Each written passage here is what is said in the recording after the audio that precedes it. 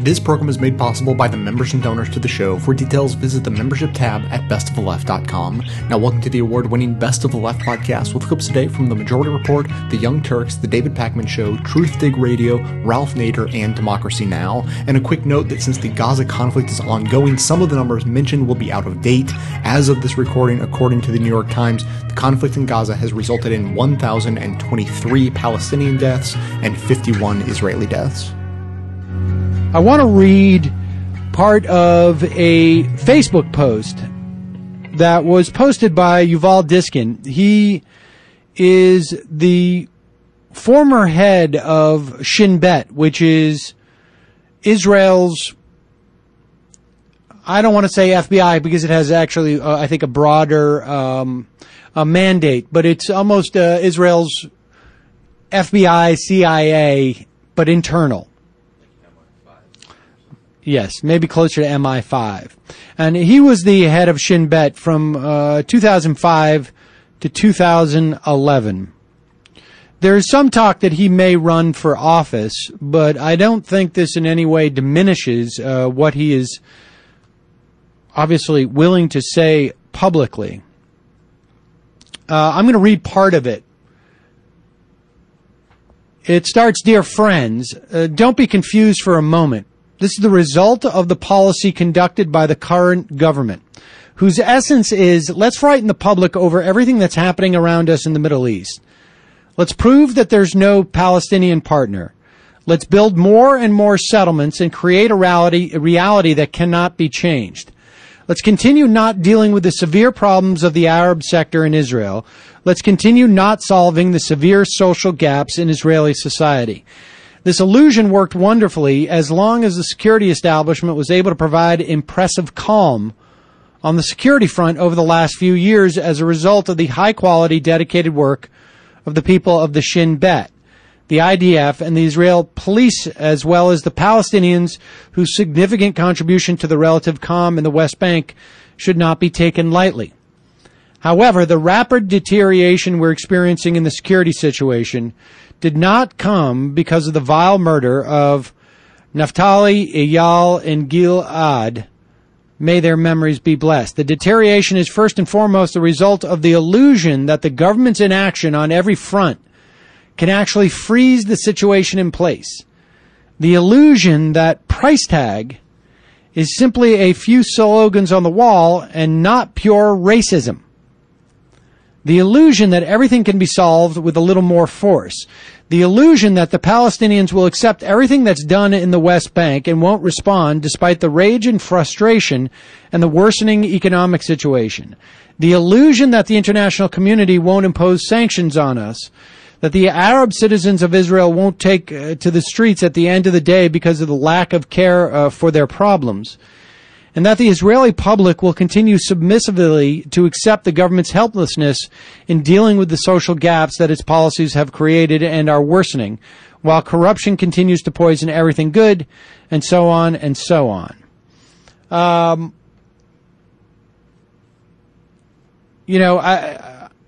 hope that the images of this 15-year-old boy from Florida who is of Palestinian descent getting beaten to a pulp by Israeli police forces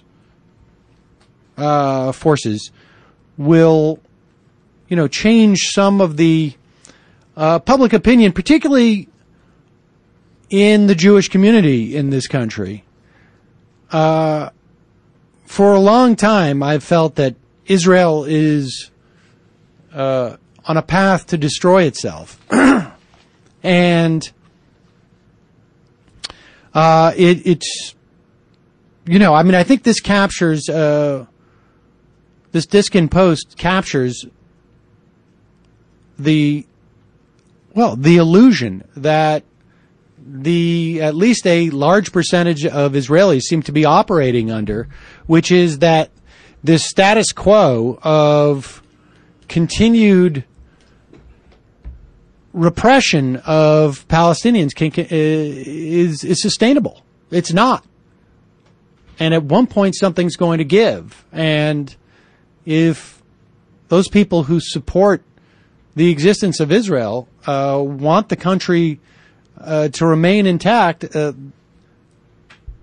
mean, it's time for the supporters of Israel even to wake up to the reality of the situation on the ground and realize that it is an unjust system that is simply not sustainable. But don't you think the other really key factor is to let go of any type of delusion that there's any type of symmetry of power in this situation? Because I feel like the narrative that even says, a pox on both houses, this is a cycle of violence, and of course condemn Hamas, condemn these horrific killings that, there's no evidence Hamas did, but I'm just saying generally condemn terrorism. Yeah, and it's sort of atypical. But the reality, right. They didn't do it. Right. I think it's atypical I think of this Hamas was, to not take credit for something like that. They didn't even take credit. They Right. said, we didn't do it, but it was a great Right. thing to do. They're protecting their brand. It's Right. disgusting, but that's what it is. But fundamentally, Israel is the power here. There's no dispute about it. They have the most powerful military in the region.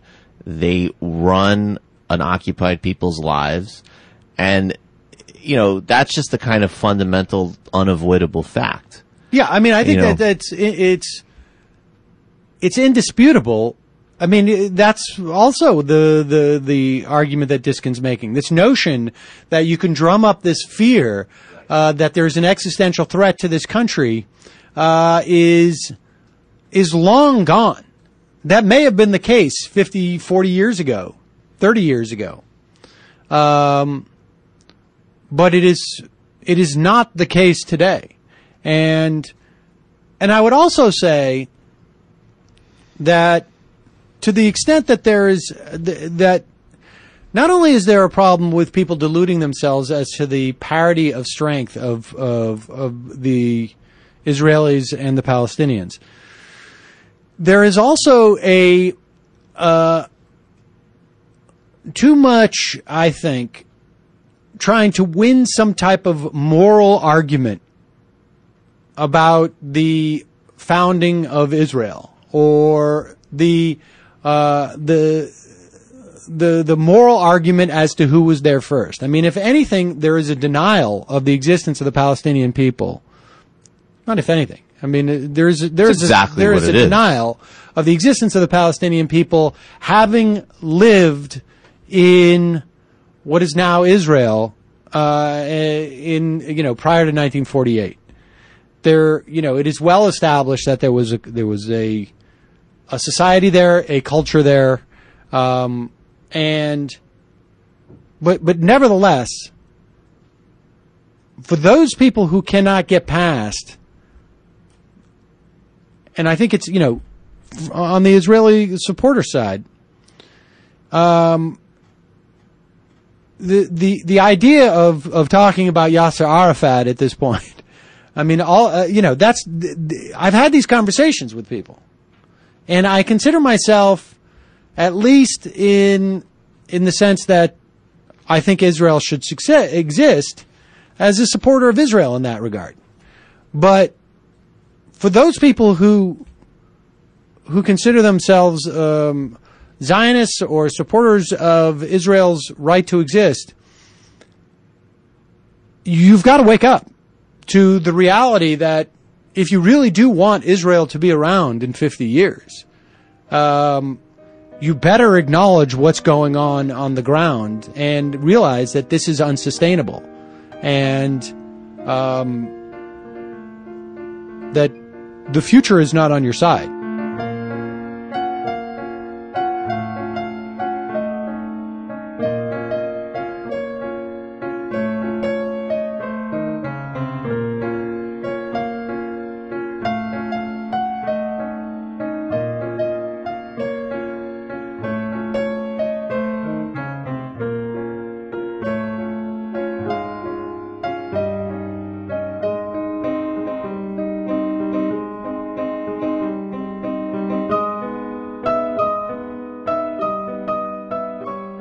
All right, more fighting in Gaza Strip, of course, and both sides are blaming one another. Let's give you the latest numbers. 175 Palestinians have been killed so far since Tuesday.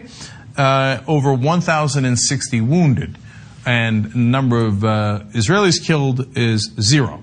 And so, of course, I'm told that is even-handed and the same for everybody. But no, it's okay because the Palestinians are the terrorists and they kill civilians. That's why it makes a big difference. In fact, you know what? Let's go to Prime Minister Netanyahu. He's going to educate us on all this. And then I'll come back and give you the real numbers on civilian dead. Let's go to first clip here. We can't enable our population to be under continuous rocket fire. I mean, I just want your viewers to imagine the United States being bombarded, not in one city or two cities, but in every city between New York and Colorado. Maybe 20% of the United States would be exempt from this. 80% of your citizens would have to be in bomb shelters or ready to go into bomb shelters within a minute to a minute and a half max. You can't, no country can accept that. We can't accept that, and we'll take the necessary action to stop it. There seems to be very little disagreement about that here in this country, Mr. Prime Minister. Well, that part is true, unfortunately. Now, Netanyahu says no country can accept that. Imagine if you had to worry about rockets from 80% of your country, New York to Colorado. All right, well, let's flip it. Imagine if 80% of your country, or maybe 100% of your country, was occupied. Can any country accept that? Would Texas accept that? Would Colorado accept that? Would Rhode Island accept? Would Florida accept? Would Mississippi and Alabama, would they accept that? Would South Carolina, North Carolina, all those states in between, Pennsylvania, you name it, would they all bow their heads and say, well, we're under an occupation. Obviously, we're not allowed to fight back, and so we bow our heads. We bow our heads. You would, I mean, of course, right? So why don't we just go occupy Texas right now? Because that's perfectly acceptable. The occupied territories have been occupied for 47 years. No, but that's acceptable. Okay. So, but Prime Minister Netanyahu is going to continue and tell you the difference between the Israelis and the Palestinians. They're the bad guys. We're the good guys. Let's explain. People, I think, are wondering whether you're nearer the beginning of this offensive or near the end of it. Can you give us an assessment of that? Well, whether we're at the beginning of the end or the end of the beginning, I'm not going to tell you that right now, because we face a very, very brutal terrorist enemy. I mean, here's the difference between us. We're using missile defense to protect our civilians, and they're using their civilians to protect their missiles. That's basically the difference. No, that's the difference. They use civilians to protect their missiles, yeah. See, they target civilians, whereas Israel kills a lot of civilians by accident. 77% of the Palestinians killed in these round of attacks were civilians. That seems to be a high error rate. Now, we've had 1,300 Israeli airstrikes. We've also had 1,000 Palestinian rockets. I'm going to show you the difference in the rockets in the pictures in a second, okay? So both sides firing rockets. One side's rockets are clearly more lethal than the other and more accurate, etc. Now, do I think that Hamas should be firing rockets? Absolutely not. It's a terrible idea. It's a bad idea morally, ethically, and politically. Hey, look, are you willing to die for your cause? Gandhi was willing to die for his cause. Mandela was willing to die for his cause. King was, okay? But these guys had an effective strategy. They didn't punch. It doesn't take courage to throw a punch. It takes courage to take a punch. So I believe the Palestinians should go in that direction. But meanwhile, when the Israelis say, what, us kill civilians? Golly gee, did 77% of our bombs land on top of civilian heads? Well, that was just a mistake. They intended it. We didn't intend it. My God, you must be the most inefficient, incompetent administration in world history. That 77% of the time you just wind up hitting people you didn't want to hit at all. Maybe your technology isn't that good. They say that Palestinians are hiding behind their civilians. They're firing rockets from the Gaza Strip. So let's think this through for a second, because this is one of the dumbest talking points, and it's said over and over on American television, and everybody accepts it as gospel. So Israel believes that Hamas, who I don't think should be firing rockets, if they're going to fire rockets, should go in the middle of the desert and go, here I am, Israel, here I am. I'm going to fire this rocket here from the open area, okay? All right, here we go. I fired it. Yeah, that would make it easier for Israel to get them. All right. Gaza is one of the most densely populated places in the world.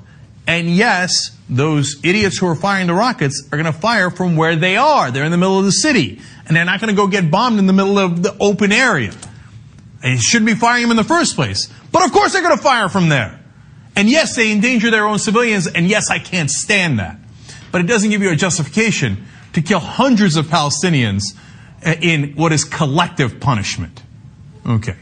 To give you a sense of that, the Associated Press reports Israeli airstrikes pounded targets in Gaza, with one hitting a center for the disabled and killing 2 patients and wounding 4 people. Of course, all Palestinians. In a second attack on Saturday night, an Israeli warplane flattened the home of a Gaza police chief, Taisir al-Bash, and damaged a nearby mosque as evening prayers ended, killing at least 18 people and wounding 50, officials said. Now, just flip it every time. If you think you're fair and you're not looking at this from a biased perspective, just flip it and see if you're comfortable with it. Hamas fired a rocket and killed an Israeli police chief and bombed a temple and killed 18 people inside. Now, how much would you be screaming, bloody terrorists! Terrorists! Israel does it. Well, I mean, come on. They had these rockets getting fired at them. At some point, after a bunch of hostilities and a 47-year occupation, they had to go flatten everything in the area. And if 18 people die in civilian areas in that case, and 175 people overall, 77% of them civilians, hey man, collateral damage. We're trying our best here. You know what would be trying your best? Ending the occupation. That would be trying your best. Critics say Israel's heavy bombardment of one of the most densely populated territories in the world is itself the main factor putting civilians at risk. Sarit Mikhaili of the Israeli human rights group B'Tselem said that while using human shields violates international humanitarian law, this does not give Israel the excuse to violate international humanitarian law as well. So, now let's take a look at those rockets. So, here are the Israeli rockets that are being fired. They are significant, and that's what they're fired from. Seems like they've got some pretty good technology bought from the United States of America, and oftentimes is given by the United States of America. They've got helicopters that fire missiles. They've got jets that fire missiles. They've got significant missiles left and right. Now let's take a look at the Qassam rockets that Hamas uses. They're real. They're rockets. And if they land on you, obviously, you could die. And some have died in different hostilities, not in this one. And look at that. That obviously looks scary, and you see them being fired. But they are far, far smaller. They're very inaccurate. Thank God for that. And now they're also being knocked out of the sky by Iron Dome, which is great. I'm glad that they have Iron Dome in Israel to protect the civilians. It would be nice if Palestine also had an Iron Dome, which, of course, would be considered unacceptable. We must only protect the civilians on one side. But let's show you some damage. Look, the Qassam rockets cause damage too. That's in Israel. You see that? If it lands right on the car, obviously that blew up the car there, and then we've got more damage. And so this is not insignificant. You wouldn't want to live in an area where these rockets might land on you. Netanyahu's right about that, right? So we got some damage here on Israel. One more. So they don't often land on houses or buildings or people or cars, but when they do, obviously they could do damage, and you'd be scared of it too. Now let me show you what happens when Israeli missiles land in the Gaza Strip. That damage seems to be a little bit more significant. It doesn't just take out a part of a building or a part of a car. It takes out half a city block. Okay, those are good old made in the USA missiles. When they land on you, well, not only are you dead, but probably your family is, and several neighbors nearby, and maybe half your city block. And this goes on and on and on, because these missiles are fairly accurate, and they, unlike the Qassam rockets, land exactly where they're intended to land, which is right in the middle of your neighborhood. Okay, so more updates. Since these rockets are being fired in the Gaza Strip and they're killing all these folks, of course, people are running to shelters. In fact, 17,000 people from northern Gaza have sought refuge in UN shelters. Jamal al-Attar, who's one of the people who took his family in the middle of the night, literally in midnight, ran from the buildings they were afraid were going to get bombed, went to the UN shelter, says, "We complained to God first, and then the United Nations second." I would flip that order, and for the people who don't like the United Nations, well, thank God the United Nations is at least there to provide some sort of shelter. That shelter doesn't always work, as we've seen in previous altercations in the occupied territories, but at least they're there to protect some people now. In fact, they've converted their schools. They take out all the chairs, as you'll see in this picture, from the classrooms, and use the classrooms as shelter for the refugees. Muhammad Sultan says, my son was so scared, his young son, he covers his ears and yells whenever there are bombings. My daughter shakes. You know, I got young kids, and kids being what they are, they're scared of monsters in the night. But I assure them every night, don't worry, there are no monsters. We live in Los Angeles. There's bears not going to get you. There's no snakes or lions or any of that. Don't worry. If you live in the Gaza Strip, what are you going to tell your kids? You're going to tell them not to worry? No, you're going to tell them to run in the middle of the night. Because there are things that go bump in the night. And sometimes they land in your house and kill your entire family. Violence is wrong. It's wrong on all sides.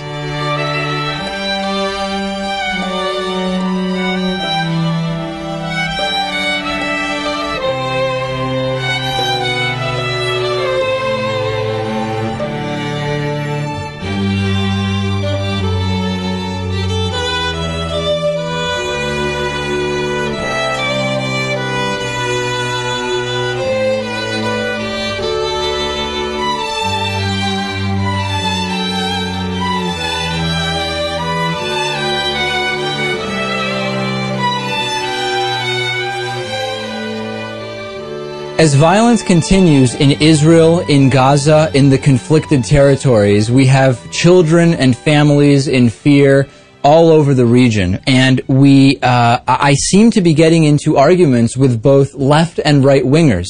The left wingers saying I'm too pro-Israel. The right wingers saying I'm too anti-Israel.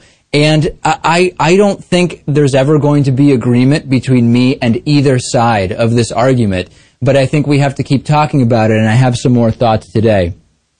We have terrorist rockets fired with the intent to kill civilians in Israel coming by the hundreds and thousands. There are bombing runs by Israel meant to take out where the rockets are coming from, and Hamas and other terrorist leaders going astray and killing civilians and killing innocent children.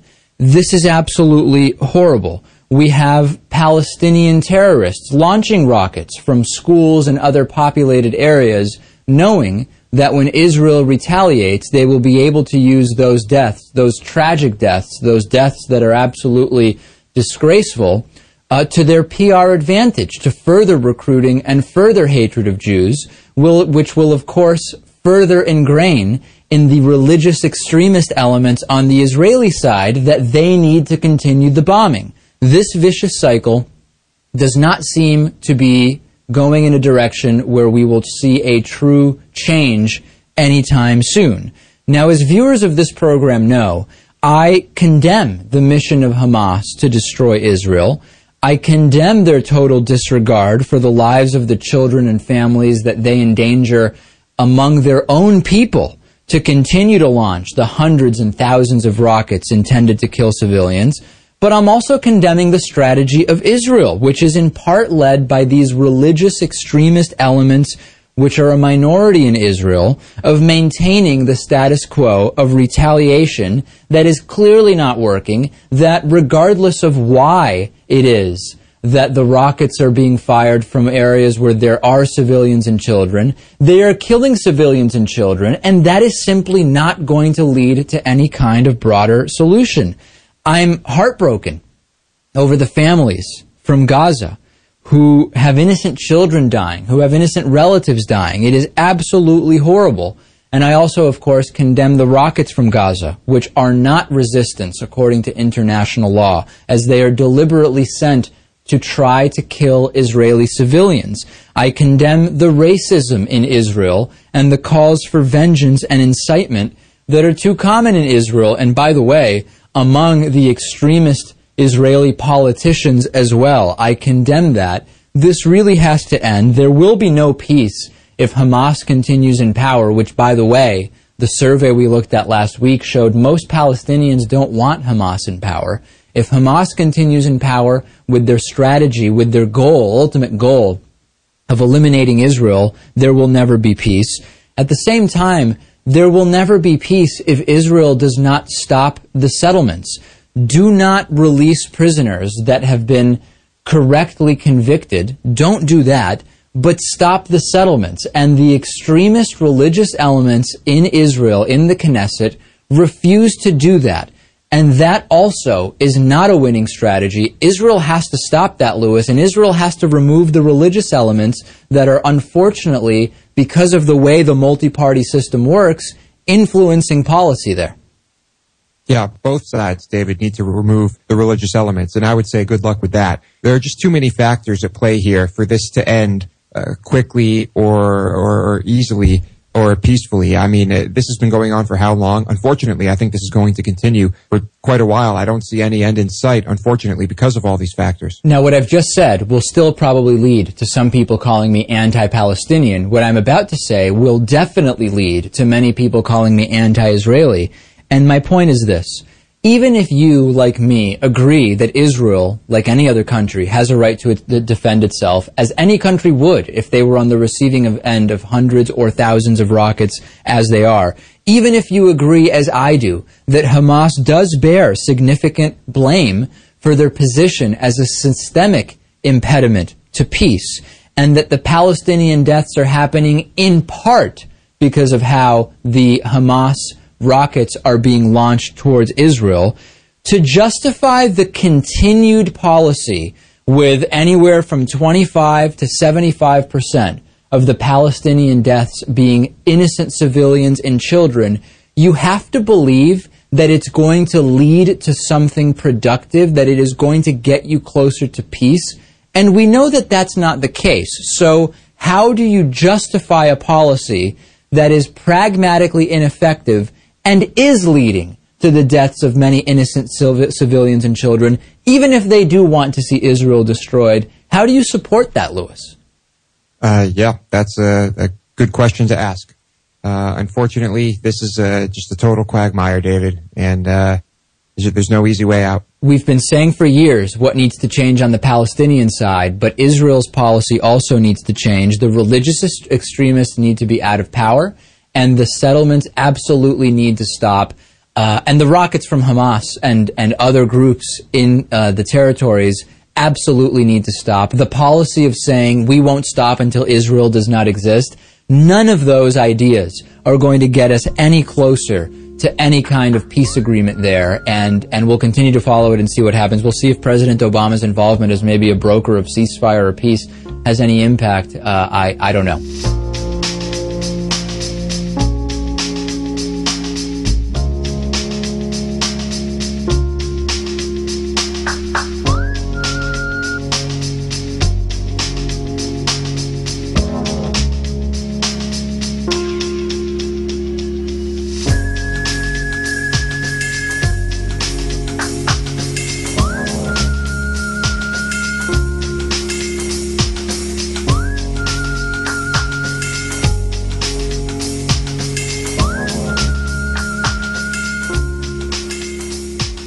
Always we have been told and given examples of real anti-Semitism that does exist in Israel's neighbors.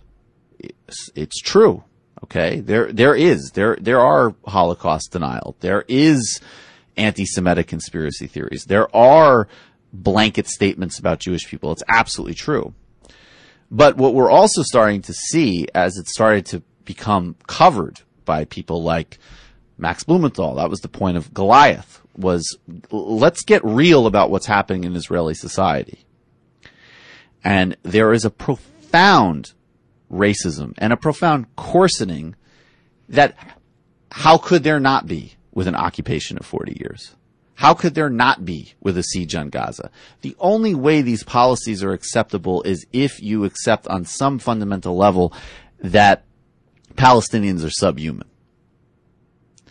And we're starting to see it in social media. So David Sheen, who's an Israeli journalist, did a search of basically the term Arab, by Israeli Twitter users. And what he came across is a lot of women actually, young Israeli women, posting selfies, sort of, self-glamour shots. And they would do these shots, and then they would have, in the text next to the picture, they would write things like, these are a couple examples. Hashtag Zion stand up for Israeli. And then she tweets, Arabs, may you be paralyzed and die with great suffering. That's one example. I'll give you another example. There's another example of a tweet and a picture. Selfie ethnic cleansing. Hating Arabs isn't racism. It's a commandment from God.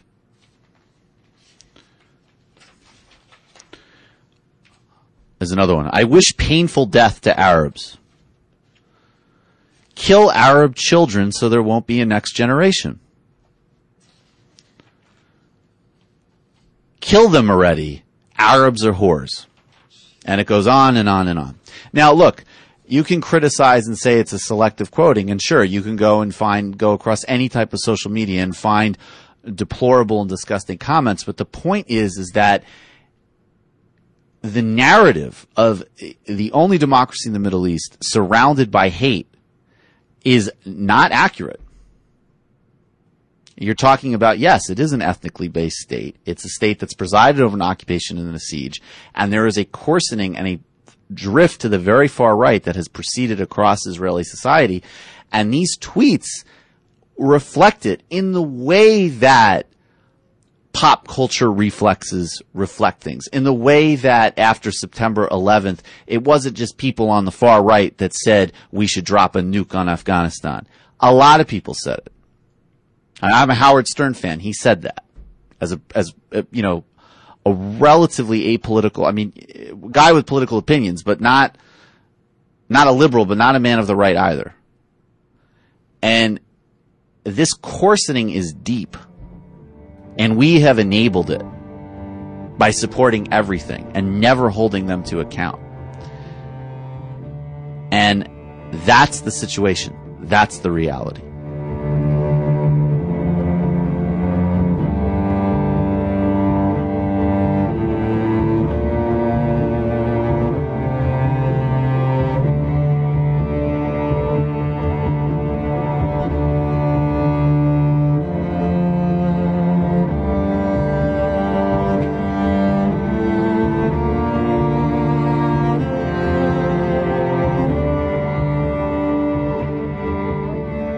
This is Truth Dig Radio, and we are joined by Juan Cole, who's informing us with his comment about the situation in Gaza between Israel and Hamas and the wider picture. I want to ask you, because this is something that comes up as we cover this issue. We frequently point out, as I'm sure you're aware, that on the one side you have many, many casualties of Palestinians at the hands of the Israeli Defense Forces, and most of those seem to be civilian casualties. And on the other hand, we've had no fatalities so far from the hundreds and more rockets, 1,000, I think, plus rockets fired into Israel from Gaza. And in pointing that out, some critics say that, we're not really capturing how absolutely terrifying it is in Israel to have these hundreds of rockets flying over the border, and now deeper than they've ever gone before, and targeting civilian populations in Tel Aviv and in Jerusalem. So is that fair? I take your point, and I think it is, certainly the case that these rockets which come out of Gaza are, terrorizing people in Sderot and Beersheba and so forth. And it is, Human Rights Watch has pointed out that this is a war crime because those rockets have no guidance systems. So if Hamas imagines itself, and Islamic Jihad also sends out some rockets, if they imagine themselves as conducting a resistance to the Israeli military occupation, then quite frankly in international law, a case could be made for them hitting Israeli military targets. But just to send random rockets out arbitrarily onto civilian populations is illegal. I mean, it's a war crime. They could be, if they could be gotten a hold of and taken to The Hague before the International Criminal Court, this would certainly be a conviction. So it's wrong what they're doing and illegal. But on the other hand, let us remember that people in Sderot and Beersheba are living on the farms and in the houses of the people who live in Gaza. That in 1948 and to some extent again in 1967, refugees were created and property was exchanged with no compensation. Over 70% of the population now in the Gaza Strip are refugees from southern Israel. 40% of them still live in wretched refugee camps. And in addition to which, since 2007, Israel has put a blockade on the civilian population of Gaza, which prevents them from exporting most of what they make and has plunged them into dire poverty and even food insecurity. And so while the rockets coming out are illegal and there's no excuse for them, on the other hand, the situation that Israel has put the people of Gaza in is impossible, and it is also a war crime, and it's a violation of Israeli obligations to the Geneva Convention of 1949 on the treatment of occupied populations, and the Israeli leadership, if they could be gotten a hold of, could be taken to The Hague and tried on these crimes. One of the things that's so difficult to understand is what anyone wants out of this. And as you said, Netanyahu may want a more amenable government instead of Hamas. But, you have this crisis that's really exploded out of control. And Netanyahu said something recently, I think, where I'm reading from a translation, but he said something like Israelis are coming around to his way of thinking that he would never give up security control of Gaza to any kind of sovereign Palestinian state. So it seems that Netanyahu really doesn't believe in any kind of two-state solution. And I look at this map that you posted on your blog that's really quite incredible, showing the territory of the Palestinians just dwindling and dwindling over the years to really just a shred of what it once was. What is the ultimate? Is there a long-term view here, or is this just short-term, tactics?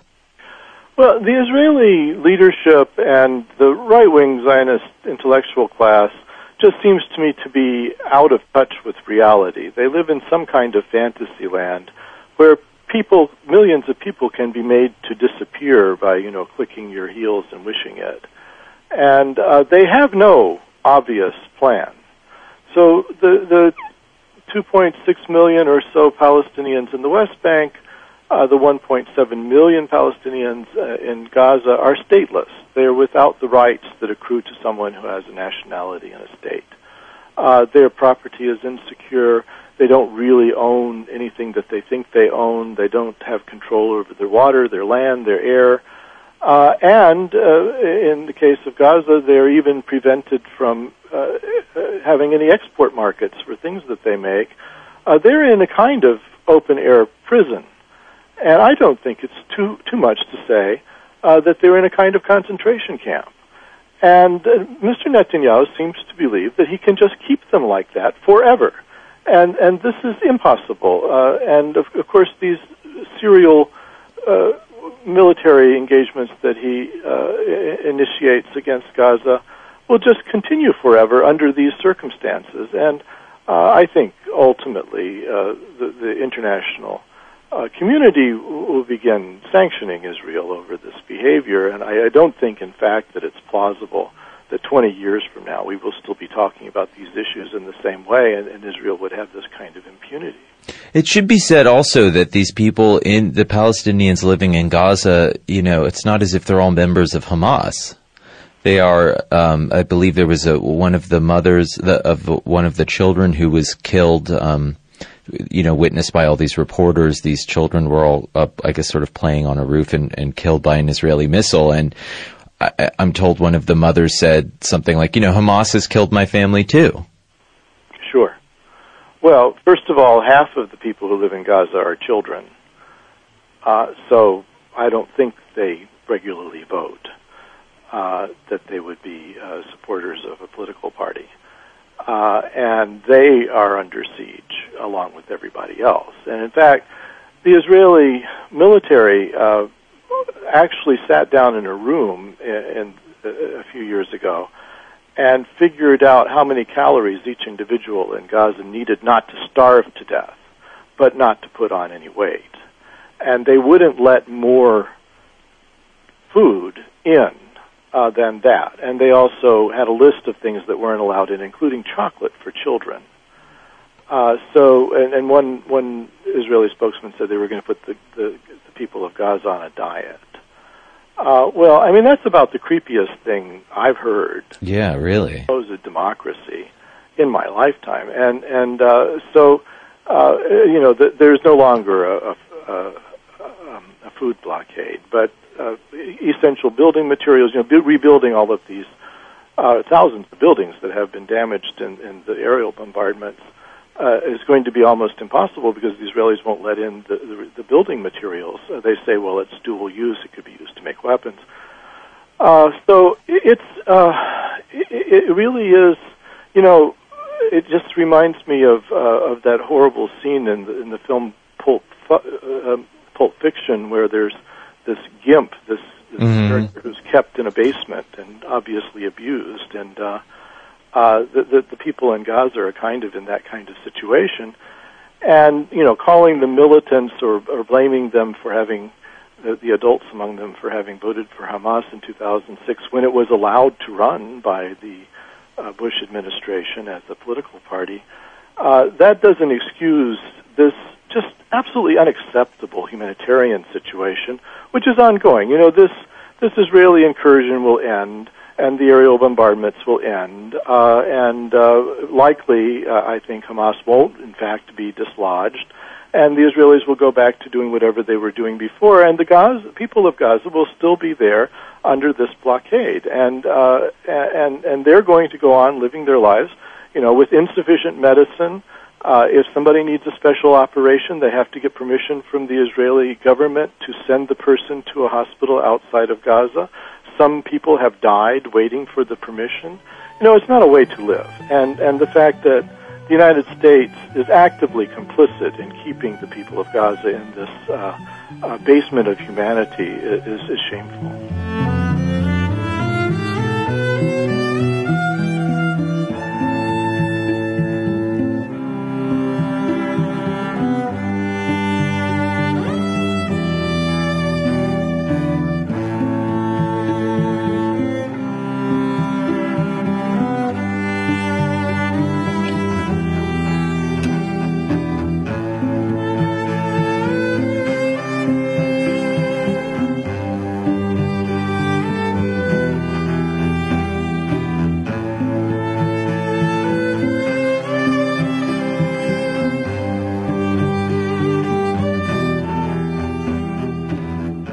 It's important to have a little history here. Israel was created by the United Nations with the U.S. support, 1948, and it had about, I would say, 35% of the Palestine area under the British Palestine Mandate. Hostilities broke out with surrounding countries. It was all a very complex mess of competing battles between Arab soldiers and then Arabs and Israelis. And the net was that Israel doubled its size. They took the Negev area, which doubles its size, and the refugees, the Palestinian refugees, were driven into this little Gaza Strip, a desert area bordering mostly on Israel, a little bit on Egypt, and it's only twice the size of the District of Columbia, and now it has 1.8 million people. Very congested, very poor. It's part of the Palestinian National Authority, but it's governed by the elected regime that they call Hamas, which is in competition with the West Bank Fatah section of the Palestinian National Authority. So that's the backdrop. Israel, on and off, occupied Gaza. It had a very prosperous colonials there, getting most of the good land and the water, living a good life. And Ariel Sharon pulled out about 10 years or so ago. And then the trouble started because they just pulled out the colonials, but there was a tremendous encirclement of Gaza. And here's the situation. Israel knows every alley, every street in Gaza. They know the names of all the families, all Gazans who give birth. The baby is registered with the Israeli authorities. They know who's driving in what vehicle. They have 24-hour drones. They have satellite. They have infrared on this little strip.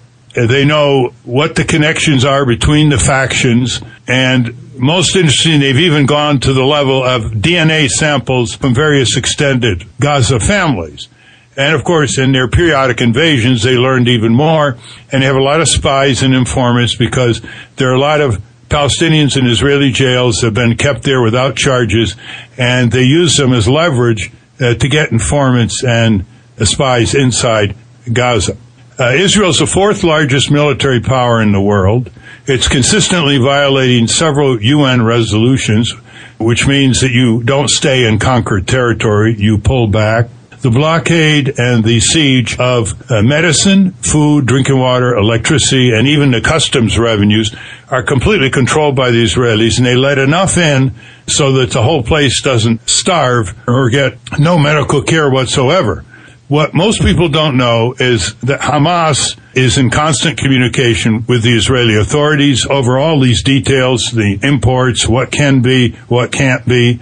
Even when they're fighting, they're in communication. And the answer as to why is quite simple, that this is all about internal politics in Israel and internal politics in the Palestinian regions. Hamas has to show some resistance, otherwise it will be challenged by splinter groups that talk a tougher game.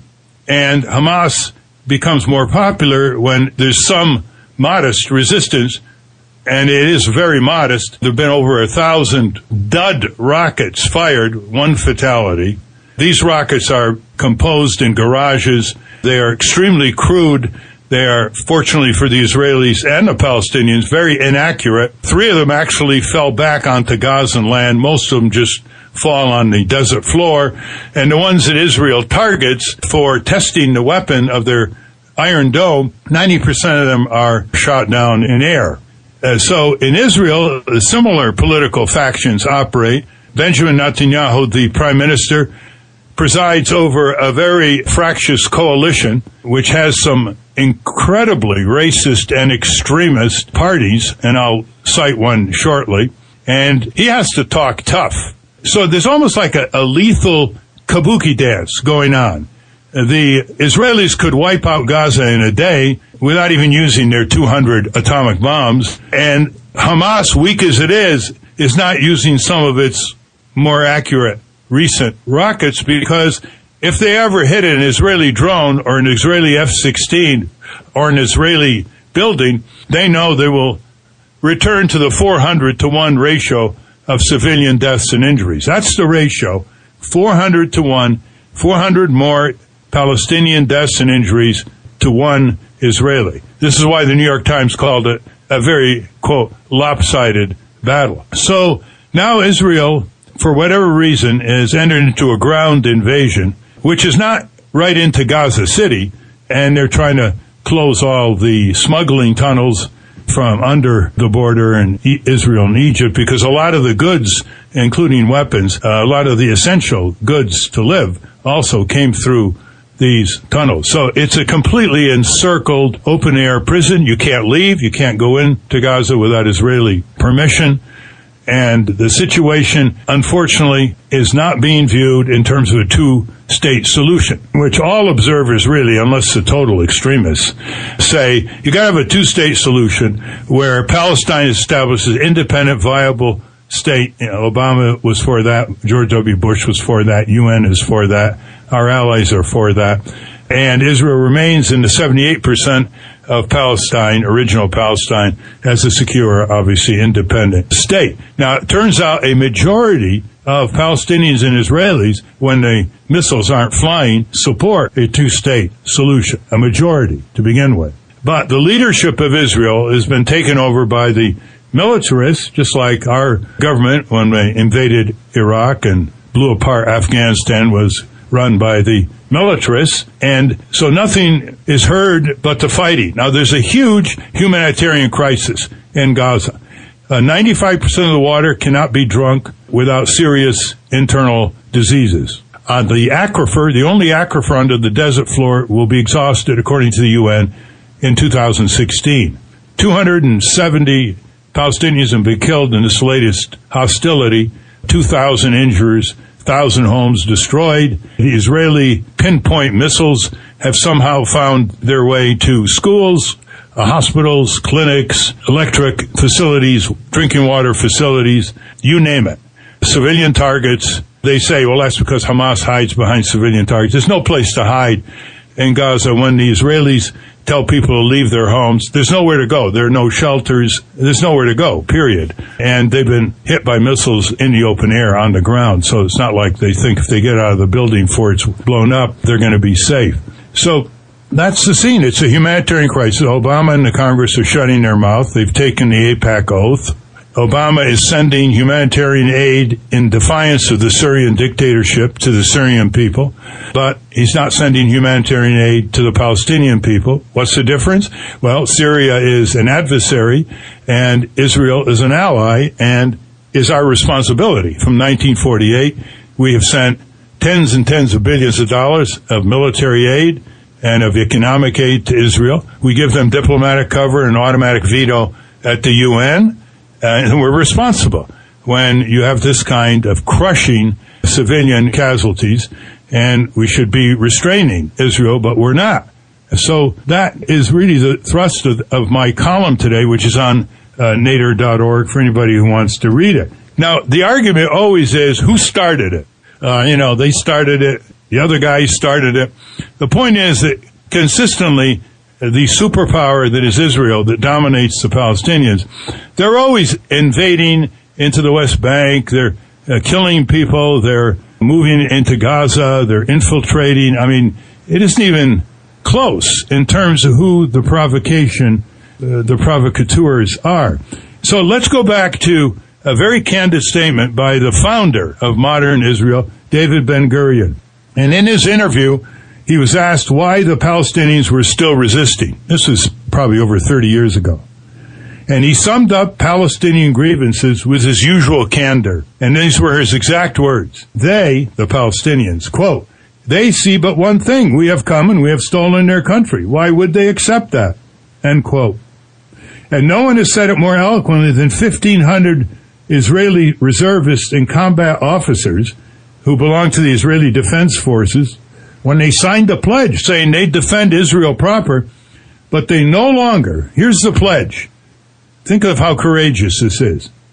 Quote, we shall not continue to fight beyond the 1967 borders, meaning the Palestinian territories, in order to dominate, expel, starve, and humiliate an entire people. End quote. And no one has better framed the challenge to Israeli politicians than several former retired heads of the Israeli FBI or the Israeli CIA, and these are public statements. Some of them were press conferences. Some of them were part of this wonderful Israeli documentary, The Gatekeepers.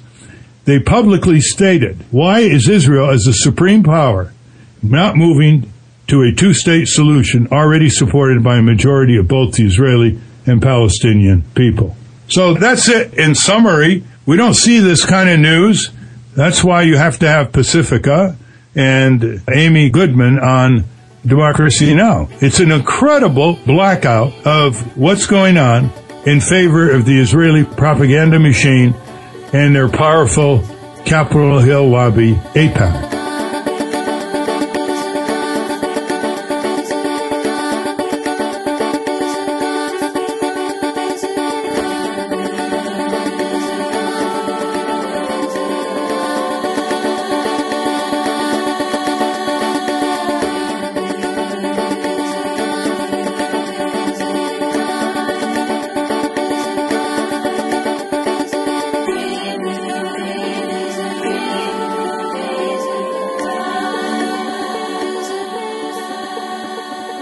We're now joined by Israeli journalist Gideon Levy in Tel Aviv. In a piece for the Israeli newspaper Haaretz, headlined, What Does Hamas Really Want? Levy writes, quote, These conditions are civilian. The means of achieving them are military, violent, and criminal. But the bitter truth is that when Gaza is not firing rockets at Israel, nobody cares about it. Read the list of Hamas demands and judge honestly whether there's one unjust demand among them. Gideon Levy, welcome to Democracy Now! Why don't you lay out the premise of this piece, what you're trying to convey in your article in Haaretz? Look, we tend to beat our enemies and never to listen to them. And many times, listening even to the enemy, even to the most bitter enemy, can serve much a better cause than beating and beating and beating. And unfortunately, Israel is just using the violence right now without listening to their conditions. I don't know if their conditions are acceptable. I don't know if those are really their conditions, but they say it very clearly. They ask for freedom for Gaza. They ask to lift the siege. Can you recall a more just required than this? But I'll say something more than this. Doesn't it serve the interests of Israel, seeing Gaza free and seeing Gaza building its economy and not living in those unhuman conditions in the biggest cage in the world, which creates only more hatred and more violence? So it is really at our door now to decide, do we want to go from one cycle to the other, from one circle of bloodshed to the other, not solving anything, or are we willing once and for all to put a real just solution to the problem of Gaza? Well, with the massive civilian toll in Gaza, Israeli Prime Minister Benjamin Netanyahu was asked Monday if he's worried about losing international opinion. Netanyahu was speaking to Brian Williams of NBC News. You know, at a certain point, you say, what choice have you got? What would you do? What would you do if American cities, where you're sitting now, Brian, would be rocketed, would absorb hundreds of rockets? You know what would you'd say? You'd say to your leader, a man's got to do what a man's got to do, and you'd say a country's got to do what a country's got to do. We have to defend ourselves. We try to do it with the minimum amount of force or with targeting military targets as best as we can, but we'll act to defend ourselves. No country can live like this. That's Israeli Prime Minister Benjamin Netanyahu speaking on Monday. Gideon Levy, so he's saying here that this current attack is about self-defense, and the blockade has been justified in terms of, well, we have to stop Hamas from smuggling rockets. They are, after all, a group that's committed to our destruction. Your response to that? So did you stop the smuggling with the siege? Did you really stop? We see now how well equipped Hamas is. This is ridiculous, because any siege can be broken for certain purposes, but the siege breaks the people of Gaza and pushes them again and again to the corner of violence and to the corner of desperation. But I would like also to comment about the Prime Minister's remarks as if Israel has to react. Sure, Israel has to react and has to defend itself. But, Mr. Prime Minister, where did it start? Those rockets fall on our heads just by chance. There is no context to this. There was not the breaking of the political negotiations by the Israelis, refusing to release some few veteran prisoners. There was not a war declared on Hamas in the West Bank after the kidnap and the murder of 3 Israeli youngsters, arresting 500 Hamas activists who were not involved in this kidnap. Didn't Israel stop the salaries, transferring the salaries to 40,000 Hamas workers, employees in Gaza? And what did Israel think? Wasn't Israel against the unity government? And what did Israel think? That all this will pass like nothing and Hamas will accept everything. So I have news. Those who believe that nothing will happen were either extremely arrogant or blind or both. Can you explain, Gideon Levy, the feeling of Israelis? You're in Tel Aviv. We're about to be joined by a guest in Jerusalem. Of the rocket fire that's coming from Gaza, something like 2,000 rockets?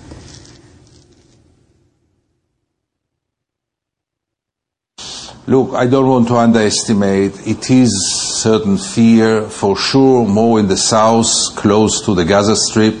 This morning there were 2 sirens in Tel Aviv, and 5 minutes later life went back to its routine.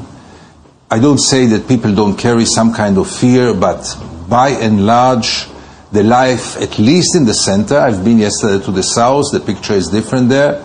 By and large, the life is more or less continuing with some changes. People go out less, but it's not the big fear of the horrible days of the Second Intifada with the exploding buses and suicide bombers.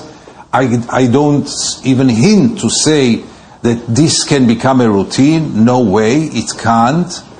But compared to the suffer of Gaza, this is really a children's game right now. And thanks God also, there are almost no civilian casualties in Israel. Having said this, I don't call for more casualties in Israel. I just say, let's try and solve it once and for all and not go again to the old games, which had proven already that they lead to nowhere.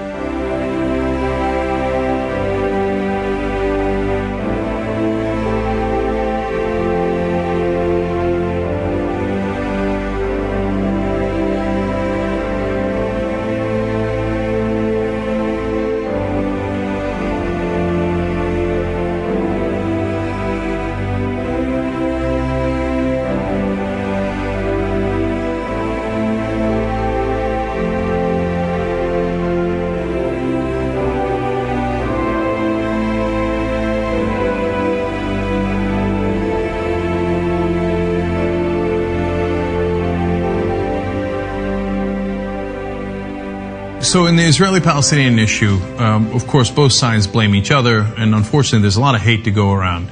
And this story is not about who you should hate, who's wrong, who's evil, which side is more culpable. Now, yesterday I did a segment on what Israel should do.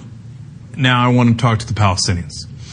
So I have said in every single instance that we've discussed this, that the violence on the side of Hamas, firing rockets, killing civilians, is wrong, it's immoral, but also it's stupid and counterproductive. You're never going to outgun the Israelis. I mean, how ridiculous an idea is that?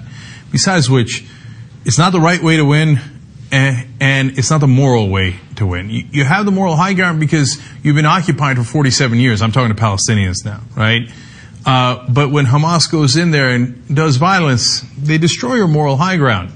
Now, you think it doesn't matter, but God, how many times throughout history have people been told, oh, trying to win a battle with just having the moral high ground, it's not practical, it's not realistic. They told Gandhi that, they told Nelson Mandela that, and they told Martin Luther King that. And I want to give you his answer, because I think it's the best answer there is for what you can do. Now, again, whether you agree or don't agree that Palestinians are the victims in this case, or they're right to hate the Israelis, the ones that do. Certainly there are a lot of people in that occupied territories who do have those feelings. And that's what Dr. King addresses here, of course, in his own context at the time. He said, there's another reason why you should love your enemies, and that is because hate distorts the personality of the hater. We usually think of what hate does for the individual hated, or the individuals hated, or the groups hated. But it is even more tragic. It is even more ruinous and injurious to the individual who hates. He went on to say, returning hate for hate multiplies hate, adding deeper darkness to a night already devoid of stars. Darkness cannot drive out darkness. Only light can do that.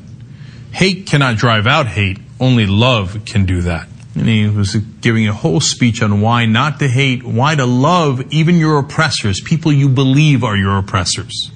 He said a third reason why we should love our enemies is that love is the only force capable of transforming an enemy into a friend. We never get rid of an enemy by meeting hate with hate. We get rid of an enemy by getting rid of enmity. It is, by its very nature, love creates and builds up. Love transforms with redemptive power. Now, I remind you here that Martin Luther King Jr. did not lose. He won. We got the Civil Rights Act largely because of the movement that Martin Luther King was a part of and led. This is not some happy-go-lucky talk about love versus hate, darkness versus light. This is talk that worked. Now, as you see in the date there, that was in 1957. It took a long time to win. He didn't at least get that piece of legislation until 7 years later. But every time he was met by hate and oppression, he returned it with kindness and love. It is so bold, it's so foresightful, it's so smart, as well as moral, that I can't believe somebody is this good. I'm certainly nowhere near this good. I get angry, and I want to strike out, right? I wouldn't have had anywhere near this kind of vision. Let me finish it for you. He also said, to our most bitter opponents, we say, we shall match your capacity to inflict suffering by our capacity to endure suffering. We shall meet your physical force with soul force. Do to us what you will, and we shall continue to love you. We cannot in all good conscience obey your unjust laws, because non-cooperation with evil is as much a moral obligation as is cooperation with good. Throw us in jail, and we shall still love you. Bomb our homes and threaten our children, and we shall still love you. But be ye assured that we will wear you down by our capacity to suffer. One day we shall win freedom, but not only for ourselves. We shall so appeal to your heart and conscience that we shall win you in the process, and our victory will be a double victory.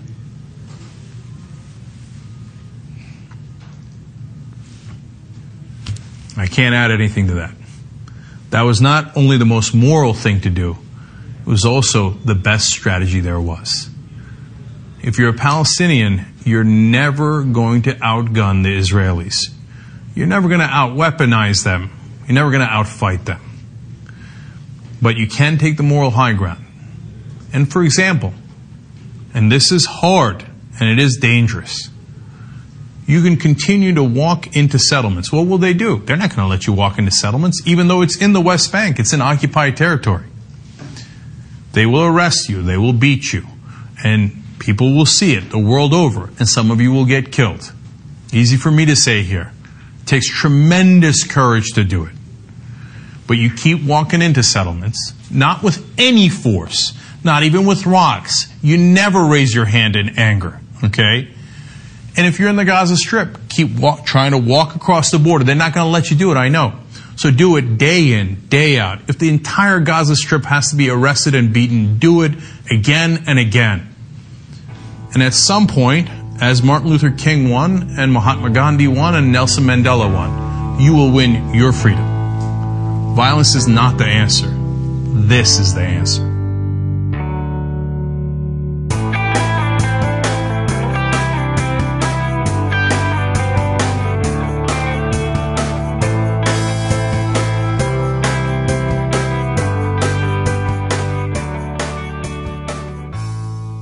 Thanks for listening, everyone. Thanks to the volunteers who helped gather clips to make the show possible. Thanks to Katie Glabusik for all of her work on our social media outlets and activism segments. And thanks to all those who called into the voicemail line. If you'd like to leave a comment or question of your own to be played on the show, the number to dial is 202-999-3991. So I want to try today to answer a question that I heard asked by David Packman, a regular contributor to the show and a good friend of mine.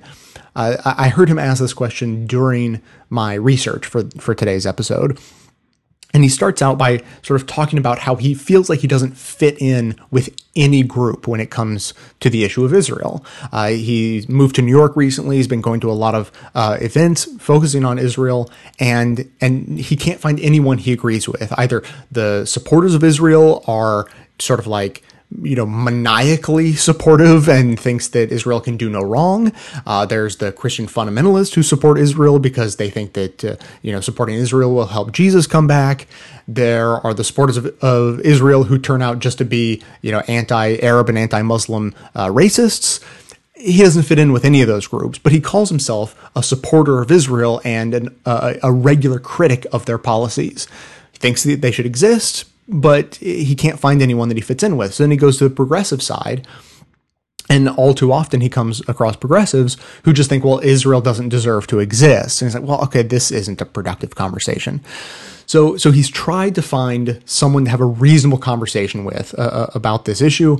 And so apparently he finds these progressives who seem to be so overly excited about their support of Palestine that they just can't have a reasonable conversation about it. And so then in an interview that I listened to prepping for today's show, I heard David ask this question.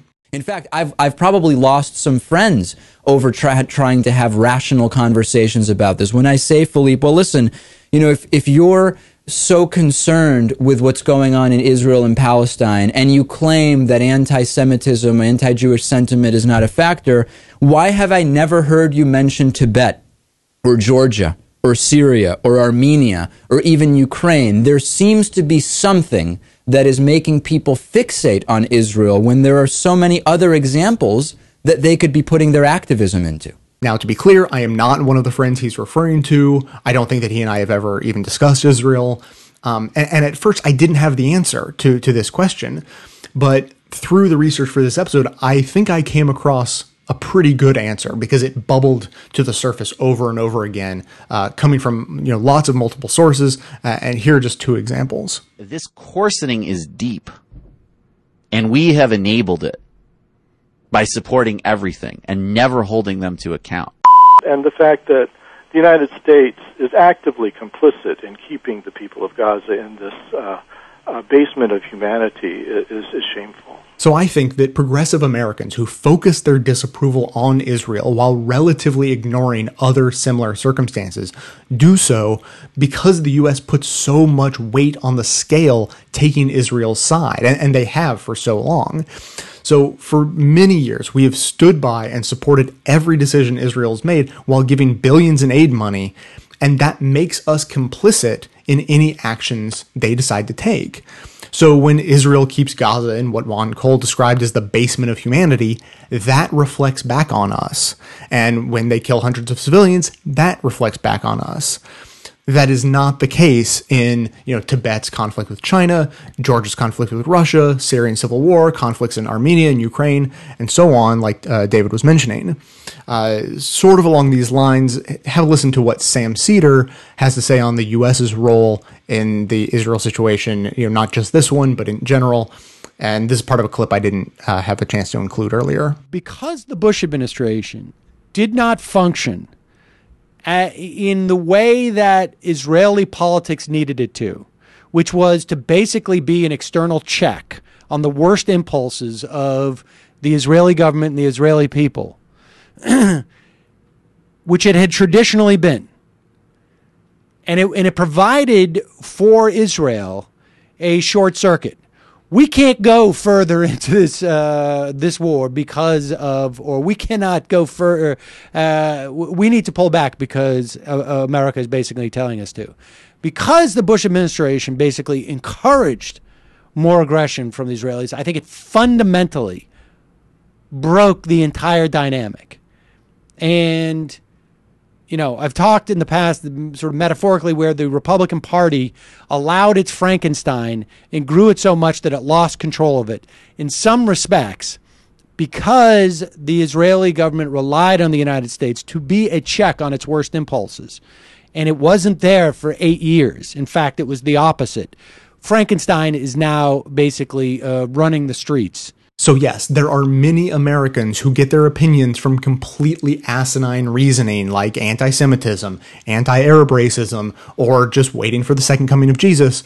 But then there are many of us who are concerned, reasonable people who look at the situation and while recognizing the nearly limitless levels of nuance that need to be recognized on both sides, we look at what Israel has decided to do and simply want to say, not in my name. I would love to hear your thoughts on it. The number again, 202-999-3991. That is going to be it for today. Thanks to everyone for listening. Thanks to those who support the show by becoming a member or making one-time donations, as that is absolutely how the program survives. Of course, everyone can support the show just by telling everyone you know about it, leaving glowing reviews on iTunes and Stitcher, and by donating your accounts at donateyouraccount.com/bestofleft. Stay tuned into the show by joining up with us on Facebook and Twitter, and for details on the show itself, including links to all of the sources and music used in this and every episode, all that information can always be found in the show notes on the blog. So coming to you from inside the Beltway, yet outside the conventional wisdom of Washington, D.C., my name is Jay, and this has been the Best of the Left podcast, coming to you every third day, thanks entirely to the members and donors to the show from bestoftheleft.com. And it's a crying shame how we get so trained